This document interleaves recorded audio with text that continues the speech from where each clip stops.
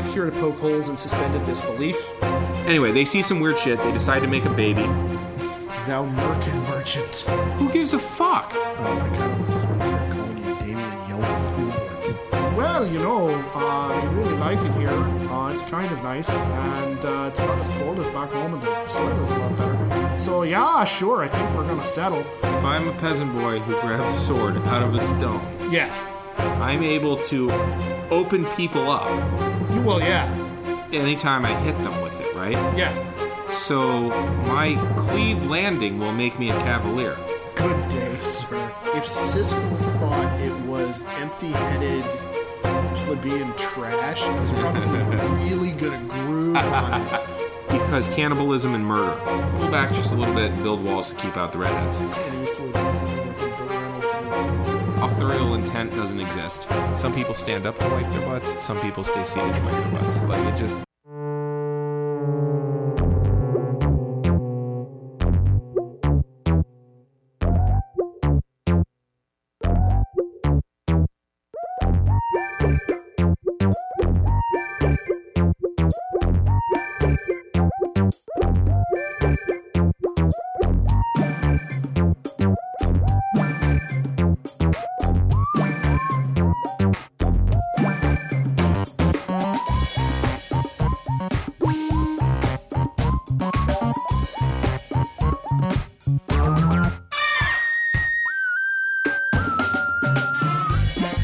This is a geek history of time. Where we connect nerdery to the real world. My name is Ed Blaylock, and I'm a world history and English teacher here in Northern California at the middle school level. And as I mentioned at the beginning of our last episode, I am gradually getting closer and closer to having a house that no longer resembles a construction site. I'm very excited about it. And specifically, sometime in the next couple of days, I'm very much looking forward to my very, very fancy barbecue grill actually coming out of storage, which I know I've talked about before, but it is imminent.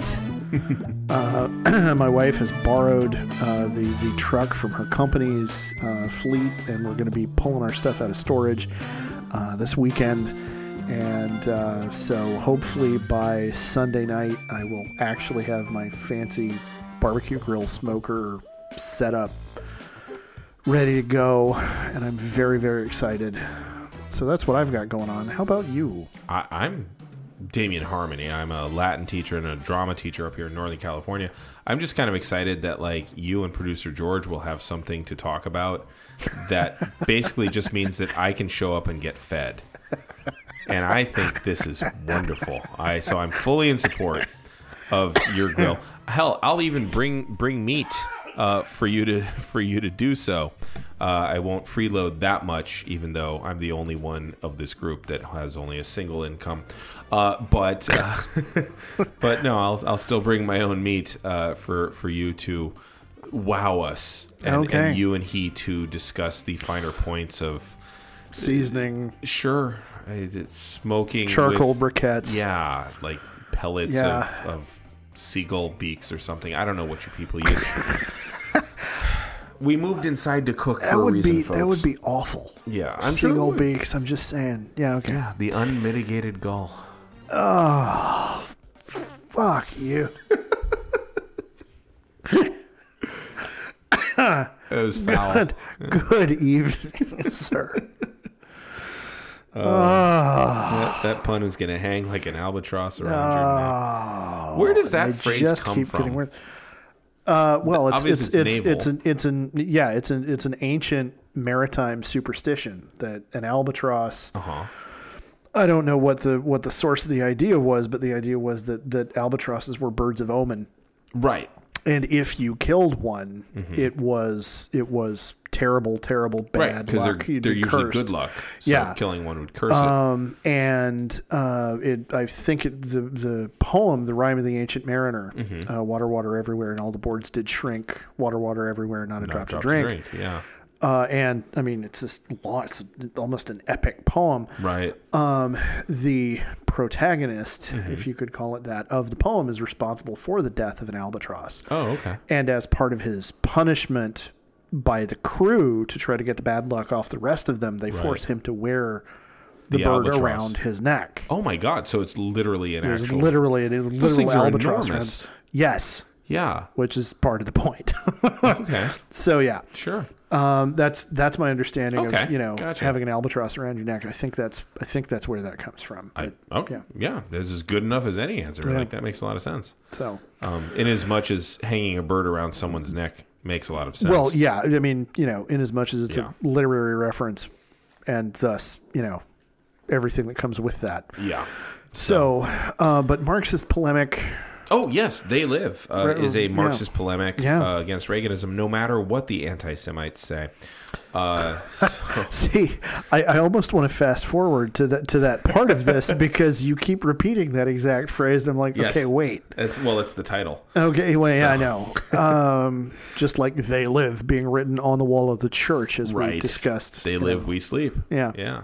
So, okay, last we talked, Nada, Roddy Piper's character, watched the police destroying a homeless encampment. Completely unrealistic attack on just common citizens who are completely marginalized, who have no power against them, and yet they're heavily militarized and they're wearing way too much gear for the job that they've got to do, and they're just overly brutal with no cause. Like this would never happen.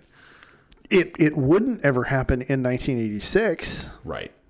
But, then you have the programs that, as we've discussed in prior episodes, allowed police departments to get, literal military equipment. Yes. And, if you give somebody the ability to do it, they're going to do it. Mm-hmm. And with the military equipment comes a military mindset. Yeah. Without the military training. Yeah. Or rules of engagement. So, yeah. Yeah. So sadly. Satire that was satire that became prescience. Yeah. So, and I would say that maybe that's rule 2A. Satire becomes prescient when it's done out basically a generation later. Yeah. Satire has a very short half-life. Mm-hmm. Corollary. Yeah. It often becomes prescient. Yes. Yeah. So then after that we saw more commercials and more homeless people. Now, the thing is, while Nada, played by Roddy Piper, was sneaking around in the church earlier that day, he accidentally found a box. Right. And he himself is homeless, so there's this idea of, I found something that's hidden, it's going to be of some value. Mm-hmm. And so when the attack happens, he ends up going through the church one last time. He grabs said box, if I recall correctly. He grabs said box from the hiding place that he had discovered and then put back. He grabs said box, and then he runs off with it. Okay. And he buries it in the garbage. But when he does so the next day, in an alleyway, he puts on, or he opens the box, and it's a pair of glasses. It's a whole bunch of glasses, just sunglasses, right? And he puts them on, and that awakens him to reality. Yes. So everything up to this point, in so many ways, is just exposition. Mm-hmm. Even up through the police attack and stuff like that, it's just exposition. It's setting up the stakes. At this point, there's nothing amiss in this world other than like, oh, it's a fairly oppressive, LA government. This is Cthulhu level shit at this point. Okay, I'm going to quibble. Sure. I'm going to quibble because... Now, I believe a quibble is a certain kind of old being, right? Yes. Yeah, yes, Q apostrophe BBUL. Quibble. Well, yeah, it's very difficult for human vocal cords to make the proper noises, right. But that's as close as we can get. But when you specifically mention Cthulhu... Mm-hmm. You are talking about the Lovecraftian mythos and weird fiction. Yes. And now here's the thing. Weird fiction, the bad guys in They Live mm-hmm. are not inscrutable enough. Okay. For weird fiction to necessarily apply. I would say this is definitely Body Snatchers level shit. Okay. I would make that analogy because in Lovecraftian fiction, the powers that you are dealing with have to. It's an issue of magnitude. It is not that Nyarlathotep or any of them are actively malevolent. It's that they exist on a level so far beyond our understanding of the universe that anybody who perceives their level of perception is broken by it, because it would be like an ant suddenly seeing the world from our perspective. Right. Okay. We don't destroy ants or squish spiders or whatever because out of malice we hate them. Right. It's just, ugh. Right. And that's the extent of it. And we often are responsible for that destruction without even realizing we're doing it. We're walking down the street and we step on a snail. Right. Fuck you. Yeah, sorry. I legitimately had forgotten. That was just the example that popped into my head. Yeah. But I genuinely didn't mean to trigger your... I'm sorry. But grown ass man, my shoulders are still shivering. But you get what I'm saying. I do. And that visceral response is appropriate based on what we're talking about. Whereas the villains in They Live, the aliens, are very, very comprehensible. Okay. They have human motivations. They're evil. Oh, yeah. They are evil. Yes, they are malicious. They are malevolent. Yeah. In that kind of what's the word I'm looking for? They dehumanize us. Yeah, they really what it is. Yeah, they dehumanize us. They are narcissists. They don't care about our dignity. Yeah. We are, as this fellow on the TV said, we are their cattle. Yeah. Now, I would say, however, John Nada's response to this is to go what anybody else in any other movie would classify as insane. Yes. So I do think there's still some Lovecraftian. There's a little bit. Yeah, it's the same. Maybe it's the same melody, but it's being played on a kazoo. Okay. As opposed to like a full symphony. I can see that. Yeah. All right. So either way, the awakening of the proletariat to the realities of the world and its system that oppresses all of us is suddenly made manifest by him looking through these glasses. Yeah. And it is a hyper reality, which is this. I love this because they did it again in Madonna's Truth or Dare a few years later. The reality is in black and white. Okay. The hyper reality, right, is technicolored layers of lies. Okay. So you see the black and white reality, and then you see the technicolored layers of lies. And in color, the images are all manufactured. They're meant to keep us asleep and compliant. But in black and white, we can actually see the signal. We can see the coding. We can see the matrix. Yes. What was it? Obey. Something. Obey was a big one. I'm gonna get into that too. Okay. Yeah. But yeah, there's. I watched it just recently, and the completely pointless titty shot at the end. Yeah. Might need rehabbing. Okay.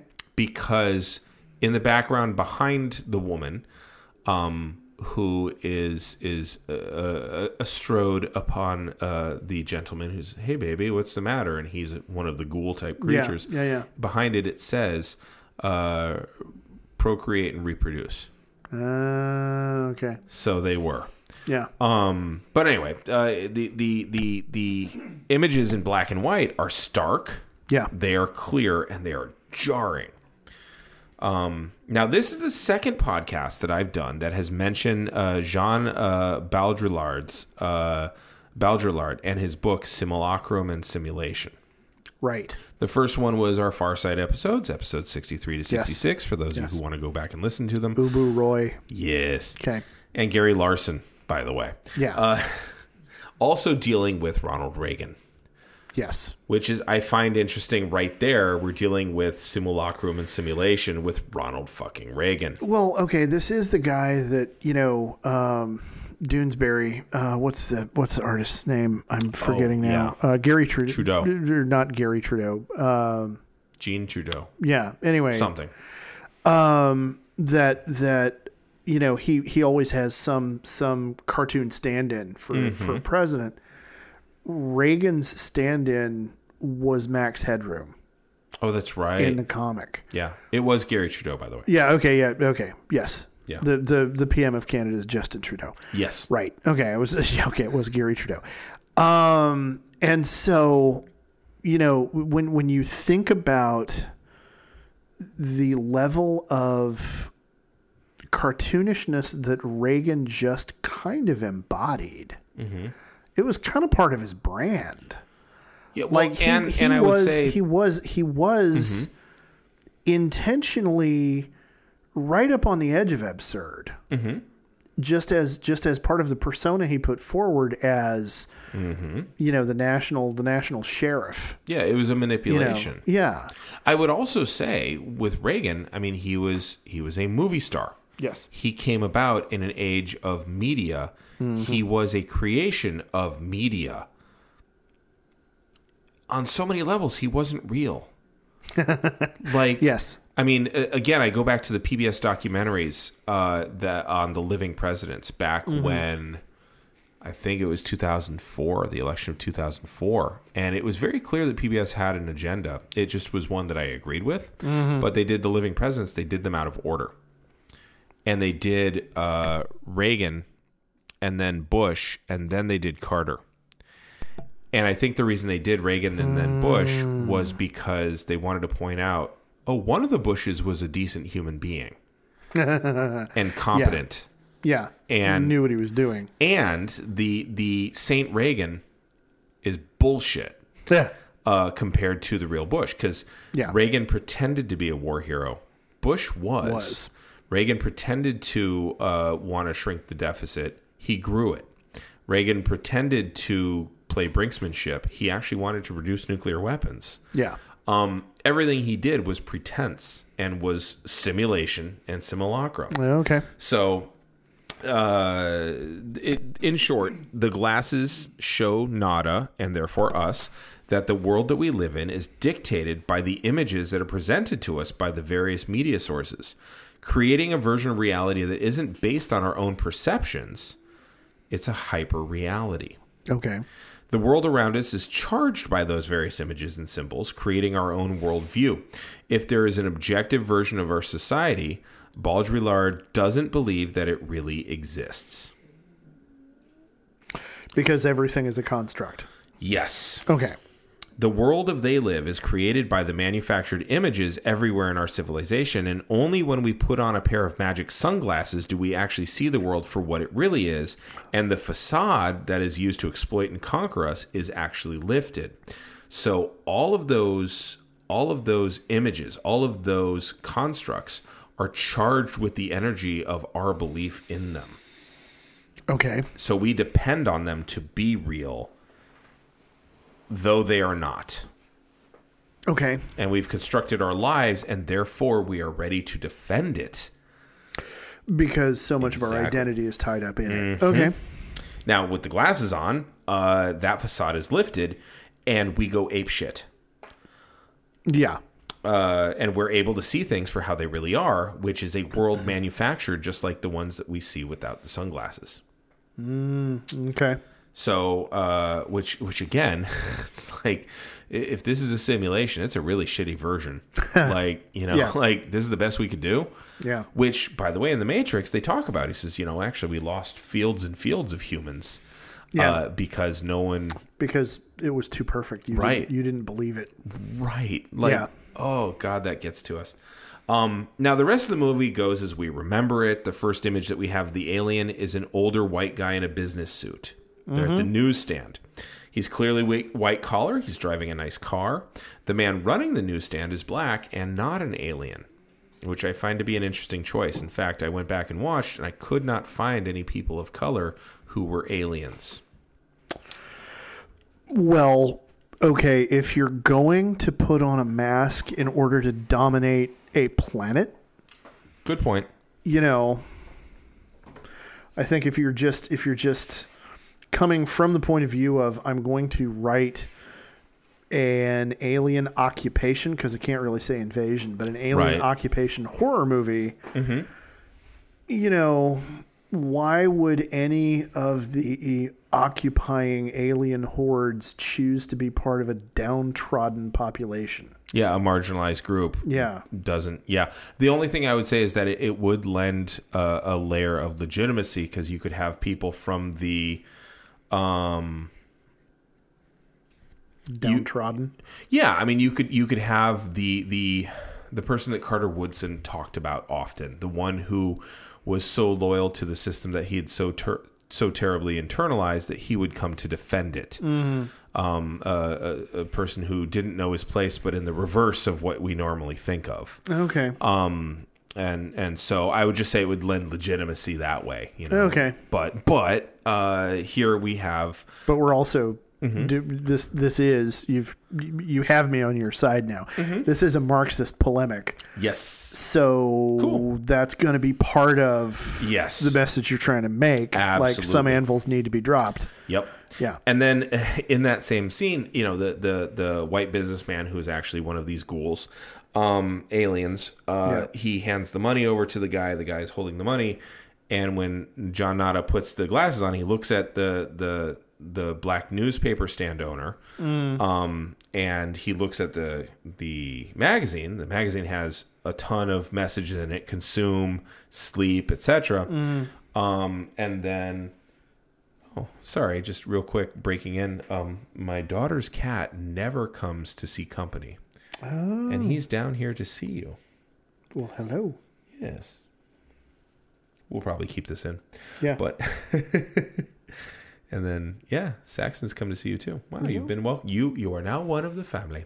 Yay. But anyway, so the newspaper stand owner, he's holding on to the cash still because he's going to talk to Nada, say, hey, buy something or leave. And the cash says, this is your God. Yeah. Which, I mean, honestly, it's not that different than In God We Trust.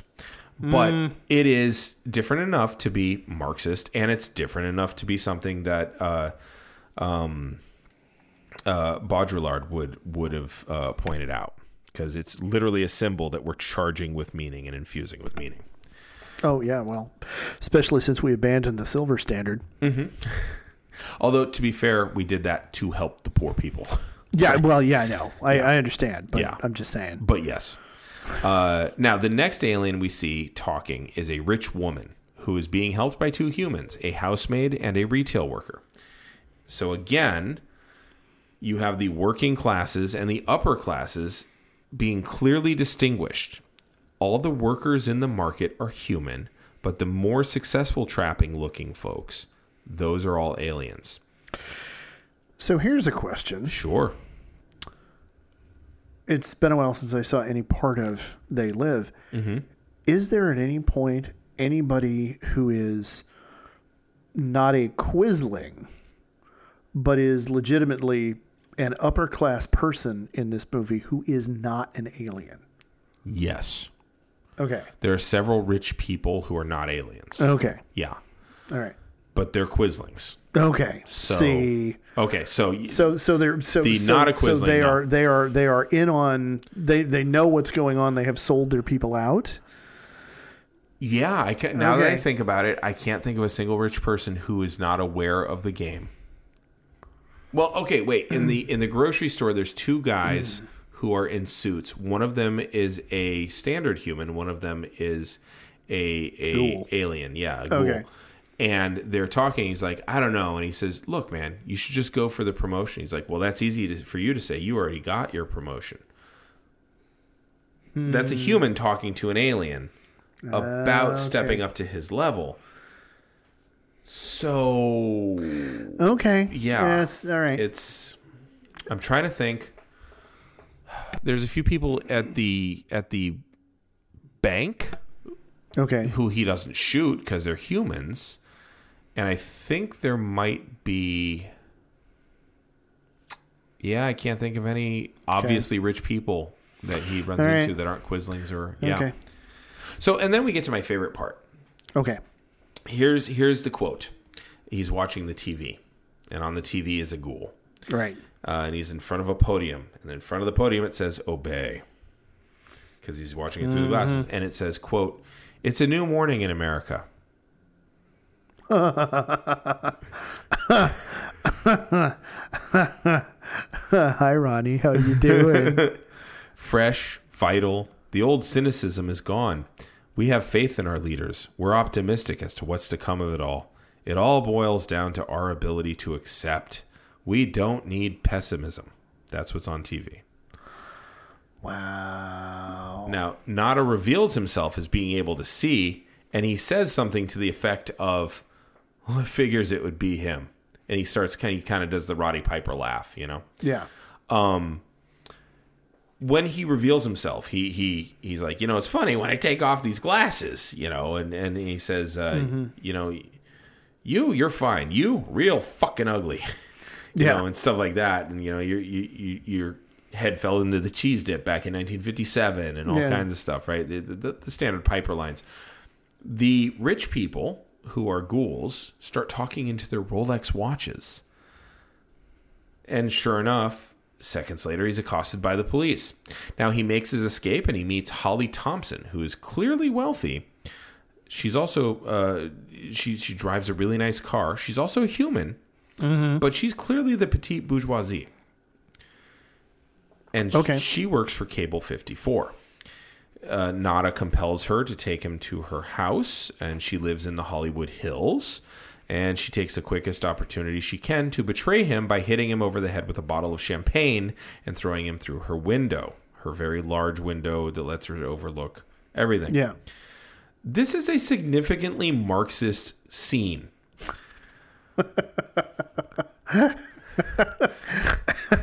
So he, with his weapons, yeah, compels her to take him to shelter. Yeah. And then go on. And then she, being the petty bourgeoisie, as you say, hits him over the head with a luxury item. Mm-hmm.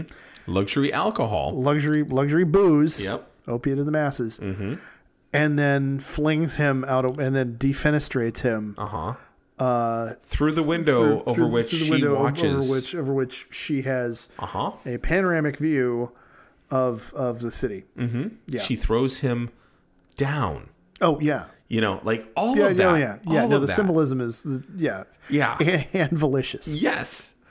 The working class is immediately and brutally betrayed by the bourgeoisie by means of their wealth, intoxicating as it is, and elevated status.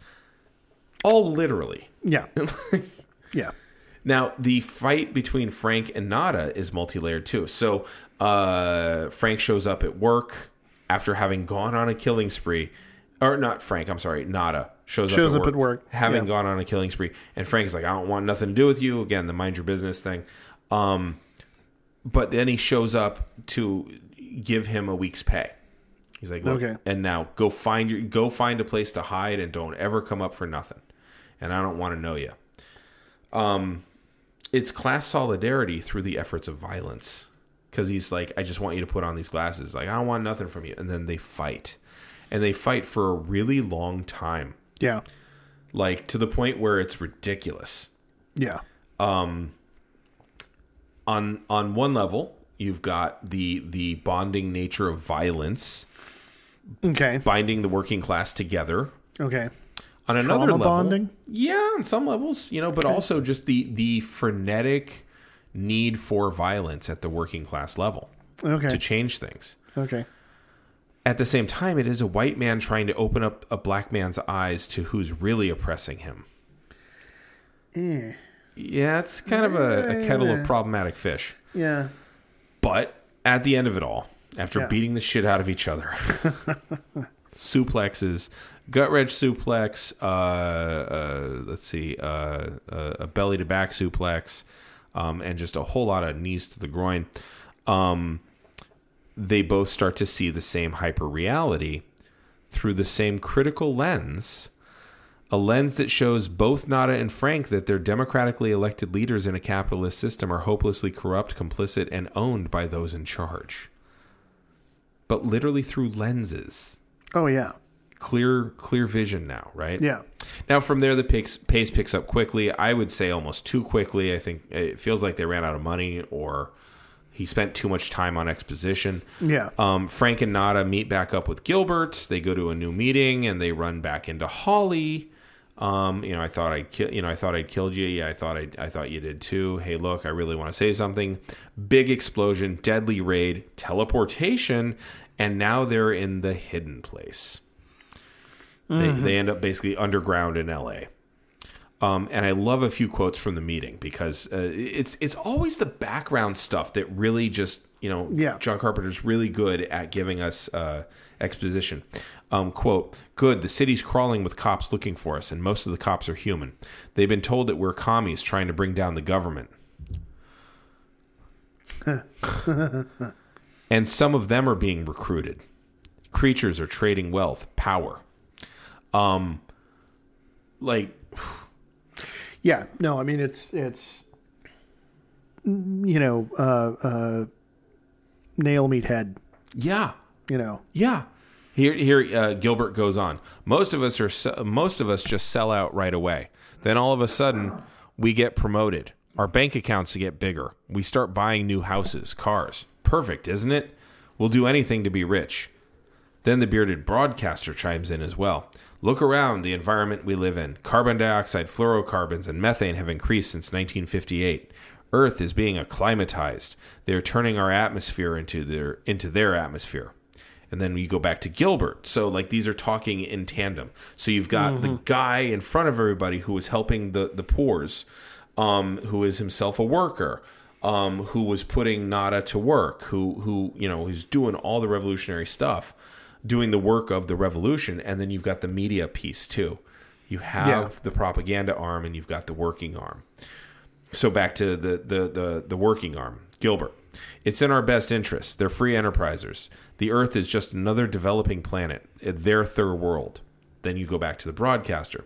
We are like natural resource to them. Deplete the planet, move on to another. They want benign indifference. They want us drugged. We could be pets. We could be food. But all we really are is livestock. Now we need an assault unit. Someone to hit them hard when the time comes. We could be pets. We could be food. We could be livestock. Opiates. Sorry, TikTok has ruined me. But yeah, I think there's a statement about Carpenter didn't use the term there, but it's now it's a thing that's part of our parlance now is colonialism. Yeah, huge. Yeah, and what was Lenin super against? Yeah. And this is, we all need to rise up, right? And again, I just love the very beginning though. They think they've been told that we're commies trying to bring down the government. Hi, how you doing? I'm just gonna wave this big red flag in front of you. This isn't even gonna be subtext anymore. No. I'm just making it text. How you doing? There's there's the Jonathan Swift satire aspect of it. Yeah. Then there's the point out the climate change aspect of it in 1988 because it was actually known science even back then. There's the useful idiots. There's the gendarmes. There's so much. And so then they teleport to get away from the police raid, and they're underground, and they end up at these hidden headquarters. And I love these quotes too. So here is the main ghoul talking to a ballroom filled with rich people and ghouls. And he says, quote, "Our projections show that by the year 2025, not only America, but the entire planet will be under the protection and the dominion of this power alliance. The gains have been substantial both for ourselves and for you, the human power elite. And in return, the per capita income of each of you here tonight has grown, in this year alone, by an average of 39%. Wow. Do you know how much more money corporations have made in the last year? If you do a year to year, right around the same number. Oh, nice. Yeah, just bang, bang, bang. I'm just going to keep driving these nails. Right? Yeah.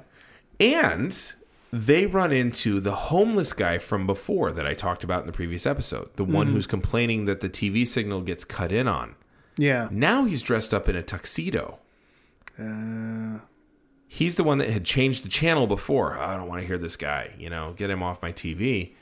And now he's black tie. And he's fully endorsing the sellout. And as they pull guns on him after having him take them to the studio, he says, I thought you boys understood. It's business. That's all it is. You still don't get it, do you, boys? There ain't no countries anymore. No more good guys. They're running the whole show. They own everything, the whole goddamn planet. They can do whatever they want. What's wrong with having it good for a change? And they're going to let us have it good if we just help them. They're going to leave us alone. Let us make some money.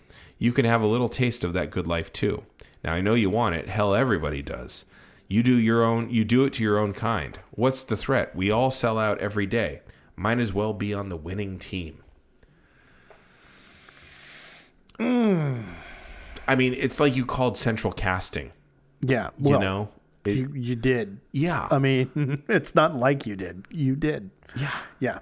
So how is like what he says clearly set up as the foil, and what the guy in charge said about everybody getting wealthier, and then what Gilbert and the TV guy say, as well as Roddy Piper's I have come here to chew bubblegum and kick ass, or Mother Nature's a bitch and she just went into heat. That's another one of my favorites, which made no goddamn sense. Yeah, none. None. How is all of this not a critique of like Reaganomics and Alex P. Keaton and Trickle Down and Wall Street, which came out just the year before? I find it hard to make a counter argument. Yeah. I mean, fundamentally, I think if you soften the focus enough and you pay more attention to the schlock, and I mean, there's a certain level of having to tune out the dialectic. Yeah. Like you can't, it's inescapable. Yeah. It's like trying to drink Sprite without tasting Lyman. Yeah. Yeah.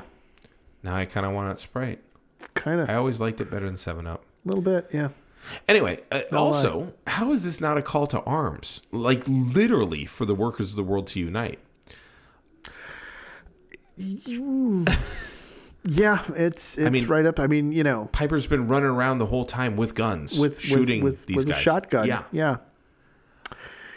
And evidently, the aliens, as advanced as they are, don't have redundant backups, and they don't have a propaganda arm in place to control what people briefly saw.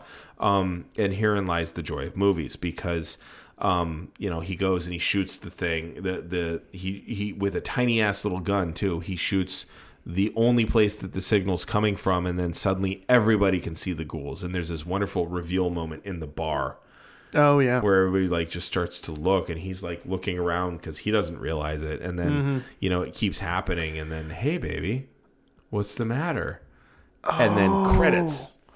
Okay. So I just had a momentary nerd out because I think I realized that Doctor Who may have bitten on this. Oh. So in Matt Smith's tenure as the Doctor, the beginning, I want to say it was the beginning of his second season as the Doctor. A whole new alien enemy is introduced called the Silence. Okay. And the trick about the Silence is there are these huge kind of Slender Man looking aliens with big misshapen looking heads with very pointy chins and very big rounded heads, and gray alien looking eyes, and they're one of their tricks. Their biggest trick is if you see one of them, the moment you look away, they have a psychic defense that you look away and you forgot you saw them. Oh. And so there's a wonderful scene That's kind of like the Hitchhiker's Guide to the Galaxy, the somebody else's problem field. Yes. Yeah. It is actually very much that. And so there's this great moment where, and now I'm forgetting the actor's name, but Crowley from Supernatural. Oh, okay, yeah. That actor plays a CIA agent, an American CIA agent. The lawyer from Battlestar Galactica. Yeah, he plays a CIA agent, and this is all happening on Earth in the 60s, around the time of the Apollo missions. Okay. And he winds up walking in on one of these aliens, and he's totally deadpan. He looks at the alien and says, "Are you armed?" And the alien, in its hideous semi-demonic alien voice, laughs and says, "We've been here since before your kind invented fire and the wheel. We have no need of weapons." And it's really important he never takes his eyes off of it. Because he knows that if he looks away, he's going to forget it was there. Right. And one of the most effective horror things they've ever done on Doctor Who is from this series, where the main characters figure out every time we see one, we make a mark on ourselves. So when we look away and we forget, we're going to see, oh shit, they're here. Smart. And so there's a couple of points where we're following a character and they go into a new room and there's like 5 hash marks on their arm that weren't there before. It's like, oh, I mean, it's amazing. We're fucked. So anyway, he never takes his eyes off of the monster, reaches into his jacket, pulls out a revolver, goes, "Welcome to America." Bam, bam, bam. Yeah. And so, but anyway, and spoilers, by the way, for this series, but it's been several years, so they, the Doctor winds up rigging up, gets video, gets a video recording of one of the aliens saying, "We rule your world. The only way you could ever get rid of us would be for you to kill us on sight." So he takes this recording, right, and he sets up a signal repeater that broadcasts as part of the moon landing. Mm-hmm. And everybody's watching it. And there is a moment in a bar where everybody in the bar is watching the moon landing. And they see that. Right. And the other thing is these aliens are psychic. Mm-hmm.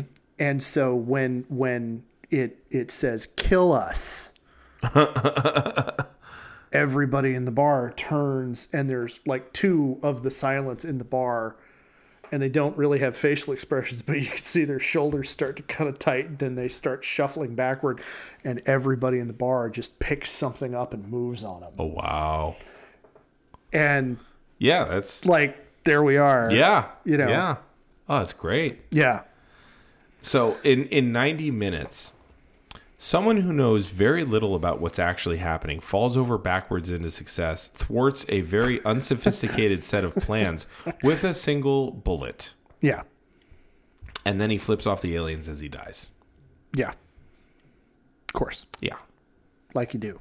Yeah, well, I mean, what else would you expect of a man who is there to liberate and impregnate as many women as possible? Chew bubblegum and kick ass. Right. Now, John Carpenter, who many claim to be a libertarian, I think is more of an anarchist. And there's that space where they overlap. Yeah. He said plenty about this movie, so I can go right to the source. Okay. Quote, "I quickly realized that everything we see on TV is designed to sell us something. It's all about wanting us to buy something. The only thing they want to do is take our money." This reaches back to Baudrillard, since Carpenter shows us the real reality as, quote, "In black and white. It's as if the aliens have colorized us. That means, of course, that Ted Turner is really a monster from outer space." I find no way to argue with that. Yeah. I'm sure Jane Fonda would probably be able to tell us a couple of stories. Yeah. What's the matter, baby? That's awful. I feel a little bad for Jane Fonda. Which I'm sure my father hearing me say that would be he'd have mortified. to know how to make a podcast work. Yeah, it'd be like, yeah. Anyway, and by the way, if your dad is listening, if this is the first time he's listening, I would just point out that your son has done amazing work for the last 150 episodes. You've got some catching up to do, sir. Thank you. So Carpenter casts the aliens as manipulative colonizers who are never satisfied. Yeah. Or as he calls them, studio executives. Not that he has strong opinions on that matter or anything. Funny you should say so. Here's a quote to that effect. They want us to own all our businesses. A Universal executive asked me, where's the threat in that? Or no, they want to own our businesses. I'm sorry. Okay. All right. A Universal executive asked me, where's the threat in that? We all sell out every day. I ended up using that line in the film. Wow. And here's the thing about this movie. Casting Roddy Piper was central to the message of the movie. The authenticity gets a shot in the arm with Roderick Toombs. Because I want you to realize his real name is Roderick Toombs. Yeah. Everybody knows him as Roddy Piper, who plays the character Rowdy Roddy Piper in wrestling, which is a hyper reality in and of itself. Yes. Because wrestling is a work. We're getting really meta here. Right. So you want to talk about authenticity. Yeah. You've hired a wrestler to play a part, right? Now, because I do want to talk authenticity, though, I want to look at how Roddy Piper grew up, or Roderick Toombs, and how he wrestled. So Roderick Toombs' father was a bull for the Canadian Northern Railway, or National Railway. And I say bull. So he basically, again, start the movie off how? Mm-hmm. There's a train. Yeah. And there's police brutality. There we go. Roddy was born and partially raised in Winnipeg. Okay. I'm not sure if he saw Kevin and Winnie having strap-on sex.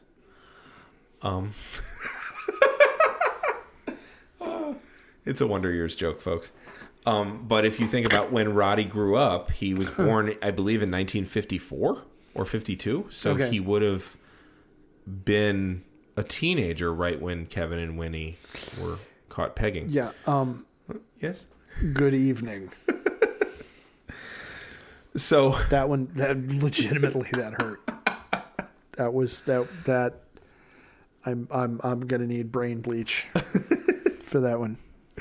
So he wasn't an easy kid by any account, and he once got expelled from junior high, at which point he ran away and was living largely in youth hostels, which existed there. Yeah. And he picked up odd jobs. He was a homeless youth who bounced from spot to spot, getting bullied in and out of school. He was scrawny at the time. Now, take this with a grain of salt because it is Roddy Piper. His version of the story. But his story has also never changed much. He's added details about, I'll tell you in a second. The bullying was so bad when he was young that he opted to walk home while living in Saskatoon. Walking home along the tree line instead of on the road because the kids would bully him on the road and he didn't want to get bullied, so he walked on the tree line. That carries with it a special danger because that's where the wolves like to snack. Again, it's Roddy Piper. Okay. But he's talking about getting bullied, not and then I talked my way out of this or whatever. No. Yeah. So somehow he ends up getting taken in by a bagpiper group. Okay. I couldn't figure out how. I don't know, but he got decent at playing the bagpipes. He legit did. SummerSlam of '92, he played Scotland the Brave. Nice. In Wembley Stadium. Nice.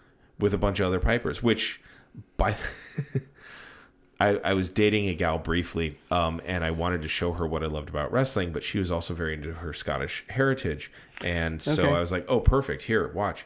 And then I was like, yeah. And she's like, oh, my God, he's doing a really good job. I'm like, right? I said, I don't know what that song is. She looked at me. She's like, you're joking. I was like, no, I actually don't. I have no idea. She's like, that's literally Scotland the Brave.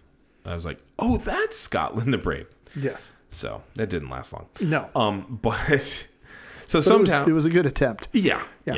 So he got to be good as a bagpiper. Now, when he was 15, he starts picking up odd jobs for wrestlers under Al Tomko, who was promoting the AWA out of Winnipeg. And you might remember that the AWA was one of the largest Midwestern territories there was. It bumps up to Calgary. Well, it doesn't get into Calgary, but it bumps up to that territory, which is run by Stu Hart. So Al Tomko is promoting the AWA on behalf of Vern Gagne, who's doing it out of Minnesota. Now, this keeps Piper in the AWA loop, which stretches from Manitoba down to Colorado, and from Colorado over to Wisconsin and northern Illinois. Oh, Jesus. Yeah. Okay. Now, in fairness, that's only like 6 cities out of a place that only has 7. Yeah. But it's also like well over 1,000 miles. Yeah. Oh, yeah. So he, while he was there, he had his first professional match in a major promotion at the age of 15. No kidding. Yeah. He was squashed in 10 seconds by Larry the Axe Hennig. You might know Larry Hennig as the father of Mr. Perfect, Kurt Hennig. Okay. I recognize the last name Hennig. Mm-hmm. We've been doing this long enough. I recognize the last name Hennig. Now, he continues on in AWA as a jobber. A jobber is one who loses to enhance other talent. And he works his way as a jobber down to Dallas, down to Houston, and over to the Maritimes. So he will make your guys look good. You want to have him on as an enhancement talent. Now, it's not until he gets to L.A. under what was then known as NWA Hollywood Wrestling, as well as NWA San Francisco, then he actually develops into a wrestler who did more than just job. Now, Roddy Piper was scrawny, he was scrappy, and he was really good at becoming a heel. And he relied largely on ethnic insults to get under the skin of various audiences. So wherever he was, he'd find, okay, what's one of the largest minorities? I'm going to make fun of them. Okay. Now, in fairness, this is the 1970s. He's a very undereducated person who grew up with a hard life, and he also grew up in Winnipeg. Yeah. You know, there's very few success stories coming out of Winnipeg. This is true. Neil Diamond being the most among them, maybe. Okay. And maybe Chris Jericho. Okay. So, yeah. But he was quick-witted, but again, he was scrawny, right? So he could take a beating. Okay. So he wouldn't shut up, he wouldn't shut up, he wouldn't shut up, and then the good guy would finally beat the shit out of him. And as a terrific heel, he also very rarely ever lost. So he'd take a beating and then he'd escape. Okay. Pissing people off, making them want to come back. And as a result, he'd always leave when he was on top. And then he'd go to the next place. And then when he'd come back, they're still mad then, wanting to see him get his ass kicked. So he goes up to the Portland for the Pacific Northwest Territory in the late 1970s. And he actually worked so well up there that he was really, really loyal to Don Owen, I think. Was it Don Owen? Sounds about right. Really loyal to the promoter up there. Anytime WWF would go through there, Roddy would take himself off the tour. Oh, really? Yeah, he's like, I'm not gonna work against this guy because he did such a good job taking care of me while I was up there. Yeah, so he basically spent from the late 70s up into the early 80s in the Mid-Atlantic, Georgia area as well. Okay, and at one point he goes up to the WWF. This is when Vince Sr. still owned it, right? For a cup of coffee with Vince McMahon Sr. But the old guys up there, specifically Freddie Blassie and Arnold Scotland, they stuffed toilet paper down his bagpipes so he was unable to play. And this was in Madison Square Garden. So he gets out there and he can't play. It really clearly affected him. Like, if you watch interviews of him talking about that, he is a vulnerable and hurt person when he talks about it. Oh, wow. Yeah, I mean, the dude never had therapy. It's obvious, but like he's got some like really open wounds and he's just like, man, why did they have to do that, man? Like, I mean, he's really bummed. Okay. After that, he left. He's like, fuck it. Now, this seems to have, like I said, genuinely hurt his feelings. He was, I just mentioned the interview where he said, he's like, why'd they do that, man? They didn't have to do that. Yeah. He turned face in Georgia, gaining a tremendous following, which culminated in that dog collar match. Right. And now we're full circle back, right? Yeah. Now, Roddy Piper spent most of his life as a wounded, scrappy, sensitive, and vicious-mouthed wrestler. He could talk with the best of them. He was seen by many as the greatest heel of all time, and he could also hold his own against the toughest of them. And ultimately, he rarely ever lost. And he was not a very trusting man either, but he was loyal to those who were good to him. Like I said, when he went up to Northwest, he would stay home when the WWF would go into Don Owen's territory because he didn't want to betray Don Owen. Yeah. Once he stopped being a jobber, the amount of times that he jobbed clean on TV was probably fewer than 20 times from 1983 to 2012. Oh, wow. And when he did, it was to people that he trusted and respected. For instance, my favorite match of all time was WrestleMania 8. Okay. Him against Bret Hart. He jobbed clean to Bret Hart. Mm-hmm. Now, given all of this, think about the character John Nada. He was a wounded vagabond, counting only on himself and out of his depth the entire time. Okay. He comes in with his own tools. Yeah. He's polite, and he ultimately doesn't know what he's getting himself into. Yeah. But that doesn't stop him from getting into it. Now, as usual, satire, no matter how ham-fisted, and this is one of the hammiest of fists, ends up getting lost over generations. Rule number 2. Yeah. Right? Originally, there was a street art group called Andre the Giant Has a Posse. Right. And it was headed by a guy named Shepard Fairey. And its main logo was Andre the Giant's face with the word obey in block letters below it. Oh, yeah. I've seen those stickers everywhere. They're usually on the back of like a one-way turn sign signal. Or something, yeah. Frank Shepard Fairey, while in college, made paper and vinyl stickers with an image of Andre the Giant and his build, height, and weight in the background. They started plastering it all over Rhode Island starting in 1989, and it caught on quickly. The text said, Andre the Giant has a posse, because Titan Sports threatened a lawsuit. Titan Sports is WWF. He stopped using Andre's name. And then he reduced the image to just Andre's facial features with the word obey in big block letters underneath. Mm-hmm. And that's what we saw out here on the West Coast. Fairey's reduction of the stenciled text-heavy sticker down to a very simple design and a single word was at once a massive parody of propaganda and a direct callback to They Live. Yeah. It definitely had some Duchamp vibes to it. Yeah. Being ironic and conceptual in its criticism of political and aesthetic art of the past. What I get a kick out of is how commercialized and parodied this has become. Obey became a clothing brand under Fairey's direction starting in 2001, and the design itself was massively popularized by the Obama campaign in 2008. Oh, okay. Which was the first to successfully utilize social media. And I believe it was actually the first to raise $1 billion as a campaign as well. I think so. In many ways, the Red Sox became the Yankees with this. Yeah. The counterculture becomes the media culture. Fairey starts going after other users or other artists for using his art, threatening to sue due to trademark infringement. Mm-hmm. And yet, he continues to use his brand to fund and promote anti-corporate aesthetics. Yeah. Now, I'm not here to play gotcha on his brand. Good for him if it's all true, and I do think people have a right to their intellectual property.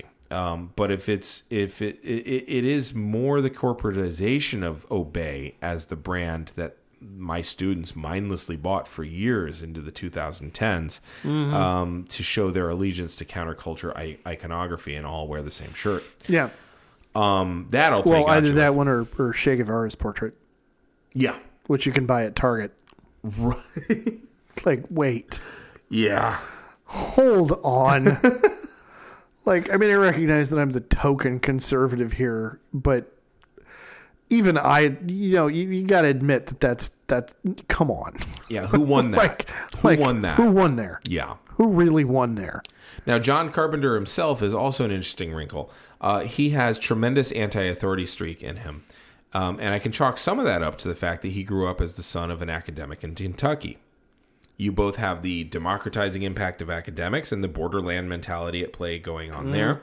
One could classify him as being a libertarian, but I think that that's kind of a lot lazy gotcha type stuff. I think he's a wealthy man who wants to do what he wants, but he also sees the need for social safety nets and the like. Yeah. He's seriously had a hard-on against Ronald Reagan in just about... he really... turgid. Good use of that word. Good use of that word. In just about every interview I read about They Live, Carpenter said it was an anti-Reagan movie. Well, yeah. Yeah, but I mean, it's a new morning in America. Yeah. That's not just like I'm using, like we've talked so many times about like movies that accidentally became a thing. Yeah. No, he set out to do this thing. Now, I do think that it was only incidentally Marxist because it was pulling on those threads the hardest. I don't think he was going for Marxism on purpose. I think he slipped and fell and pulled Marxism into it. Yeah, I think, so if I'm interpreting what you're saying right, he was hitting all of the targets that a Marxist would hit. Yes. And he didn't care so much about capitalism or colonialism or whatever as the enemy. He was focused on the Reagan Ronnie stuff. Yes. Ronnie fucking Reagan. Yeah. He's a prick. Yes. And everybody with him in the system that he represents. Yeah. But it's Reaganism, it's not capitalism. But it's Reaganism. Yeah. The thing is though, Reaganism was hyper-capitalism. Yes. As is well described in Fascism, The Rise of Fascism in America. American Fascism. Yes. Yeah. Reading through that, Reagan courted the religious right, and then kind of didn't do anything for him, right? Because he was much more interested in the hyper-capitalist, anti-commie, yes, kind of stuff. With the exception of his willful. Ignoring of the AIDS crisis. Yes, his willful ignorance of HIV, I think is the closest thing you can find to him doing anything that was in line with the kind of the evangelical kind of agenda. Yeah.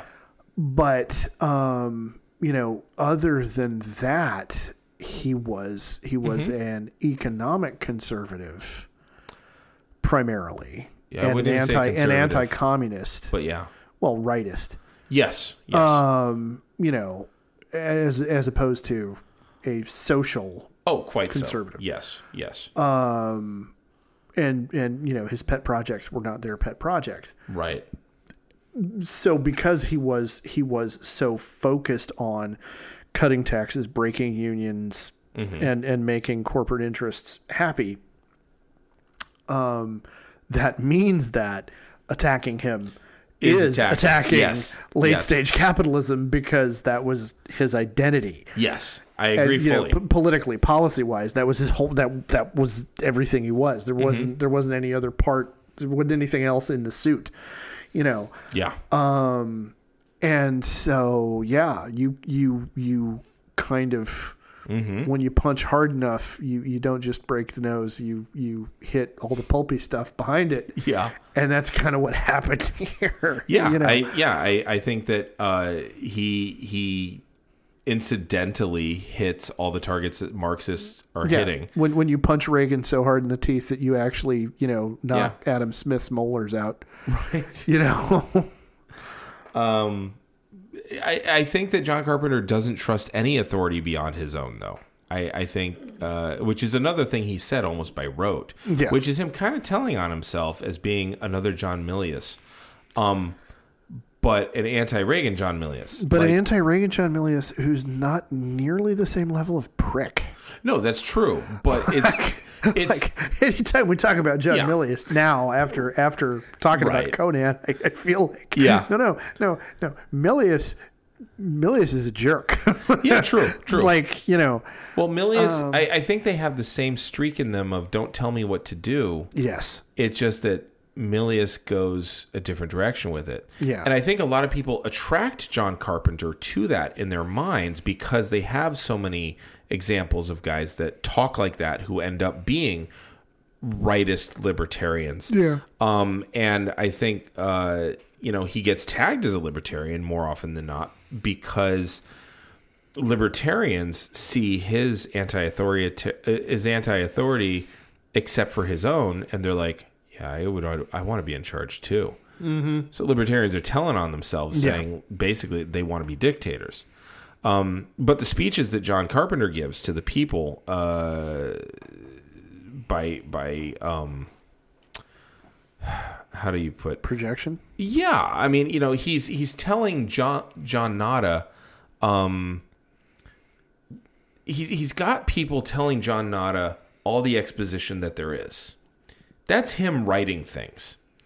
And it's clearly those are silkscreens of communist revolutionaries. Oh, yeah.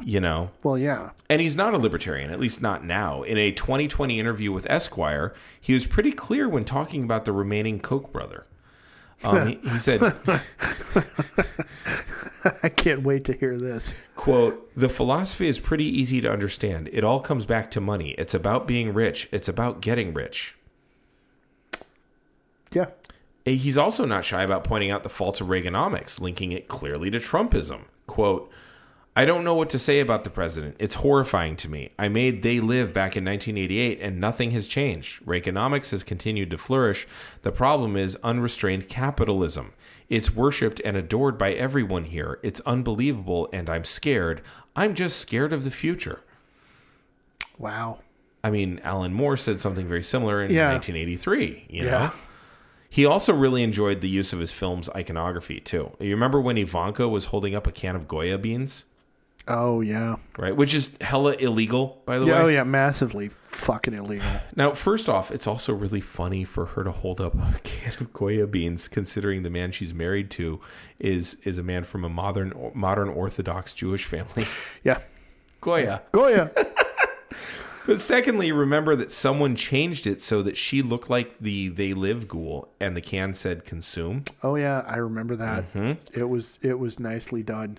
Yeah. Now, well done. As the son of an academic, he has an appreciation for expertise as well. Quote, "But in the United States, there's always been a cult of ignorance. Somehow it's in our nature. Some people believe that ignorance is just as good as expertise, and it's not true. But maybe it seems like freedom." Now, the interviewer went on to state that, quote, "Parallel to Trump's ascension, we've seen a rise in right-wing extremism, as well as a rise in right-wing conspiracy theories and those gullible enough to believe him."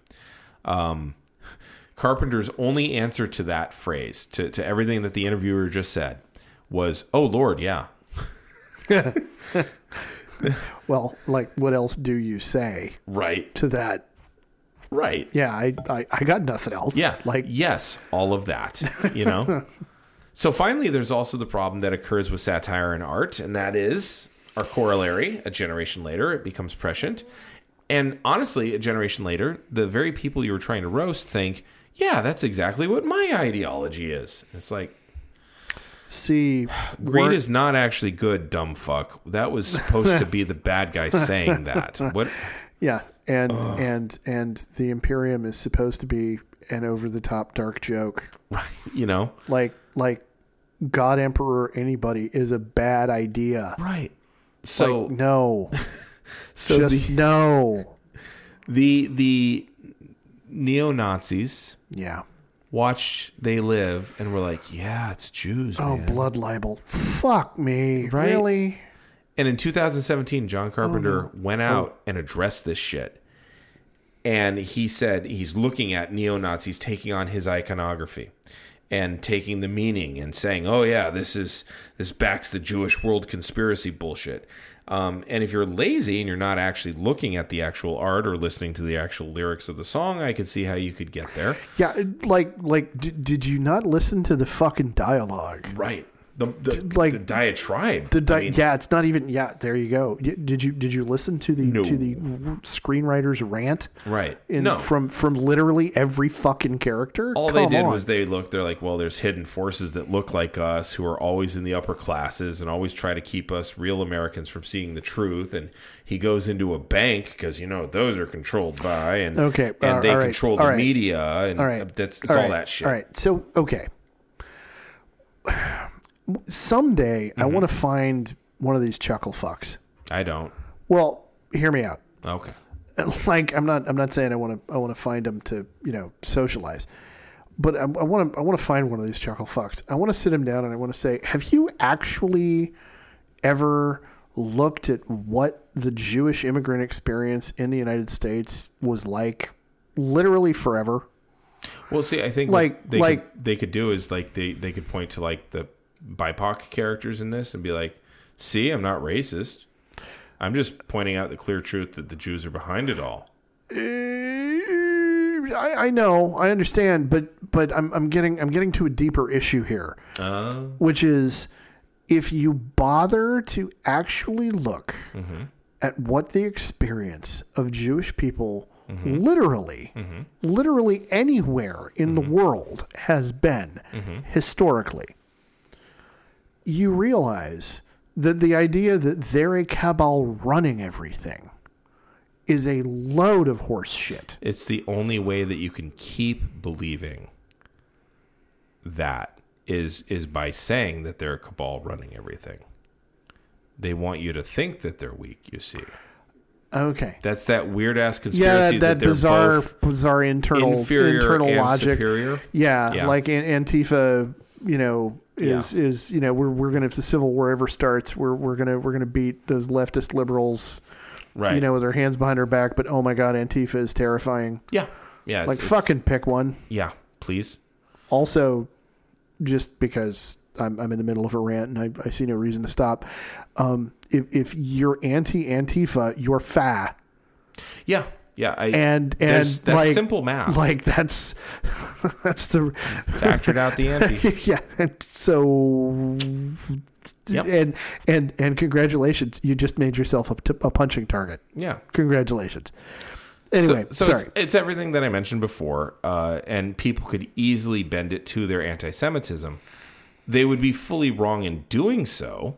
Yeah. And if this podcast isn't enough to convince someone that it's inherently not anti-Semitic as a movie, John Carpenter went on Twitter and he said, quote, "They Live is about yuppies and unrestrained capitalism. It has nothing to do with Jewish control of the world, which is slander and a lie." Nice. He also responded further in his interview. He said, quote, Go John. I think these groups are ridiculous. I'm not sure when it started. I have no idea what the origin of that was. I know a lot of stuff started percolating after 9/11. QAnon is just the old World War II conspiracy against the Jews being recycled. These QAnon people have no imagination. End quote. So, at the end of it all, Roddy Piper showing up as a nameless hero in a rich town, unable to find work despite having his own tools, being shown a new lens through which to examine the world around him, fighting dialectic materialism. Fighting a media complex of rich and powerful people until it kills him, in the hopes that everyone wakes up to the truth that he sees in a hyper-reality, is ipso facto a Marxist polemic against capitalism. QED. There you go. And we even managed to kind of get in the usual thing that happens, which is, well, it's a Marxist polemic, but he wasn't actually trying to write one. Yeah. Well, that's rule number one. Yeah, it's an allegory, but they didn't try to write one. So true. It's a statement about 9/11, but they weren't trying to write one. Exactly. I will not ever be able to watch any portion of that film without hearing parts of it delivered in a late 19th century German accent. ever again because, Marx. Yeah. Like, I'm gonna look around and go, okay, how many beards do I see? Right. Like, yeah.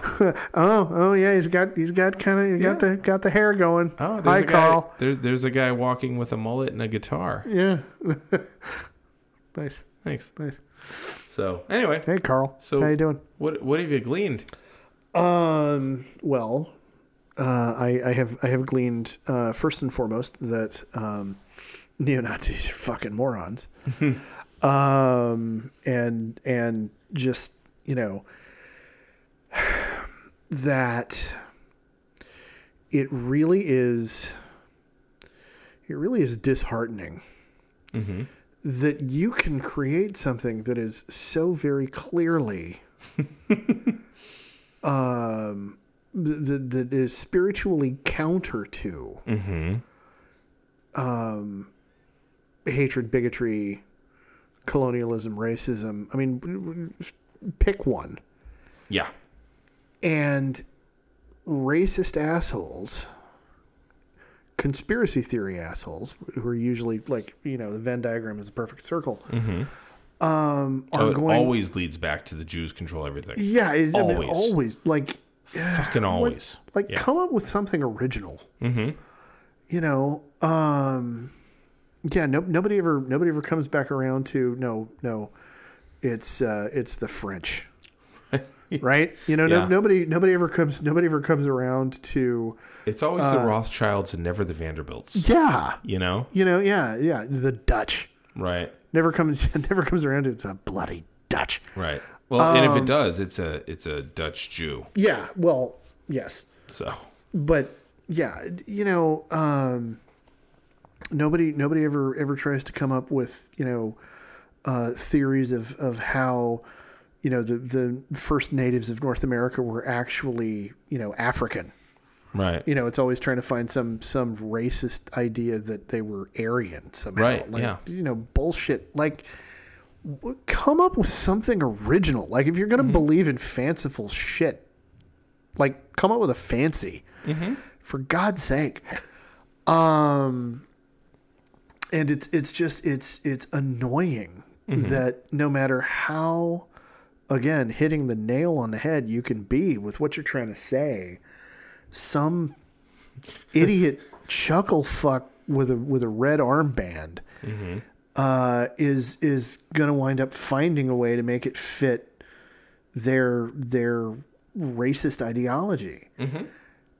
And I don't know how much that has to do with just the nature of media and I think it has to do with symbols. Meta anything. Just and how much it actually has to do with the mindset of those kinds of people, which I think is also a factor.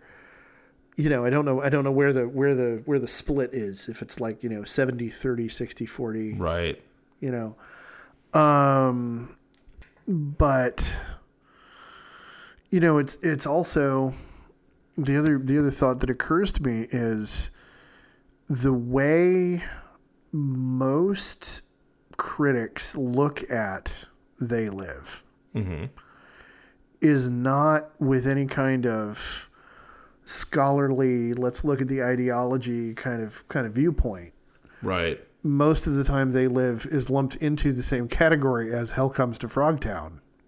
Right. It's Roddy Piper. He's a wrestler. How seriously are we going to take this? And it's like, well, okay, here's the deal. It's a rant. Like, the movie is an extended rant. It really is.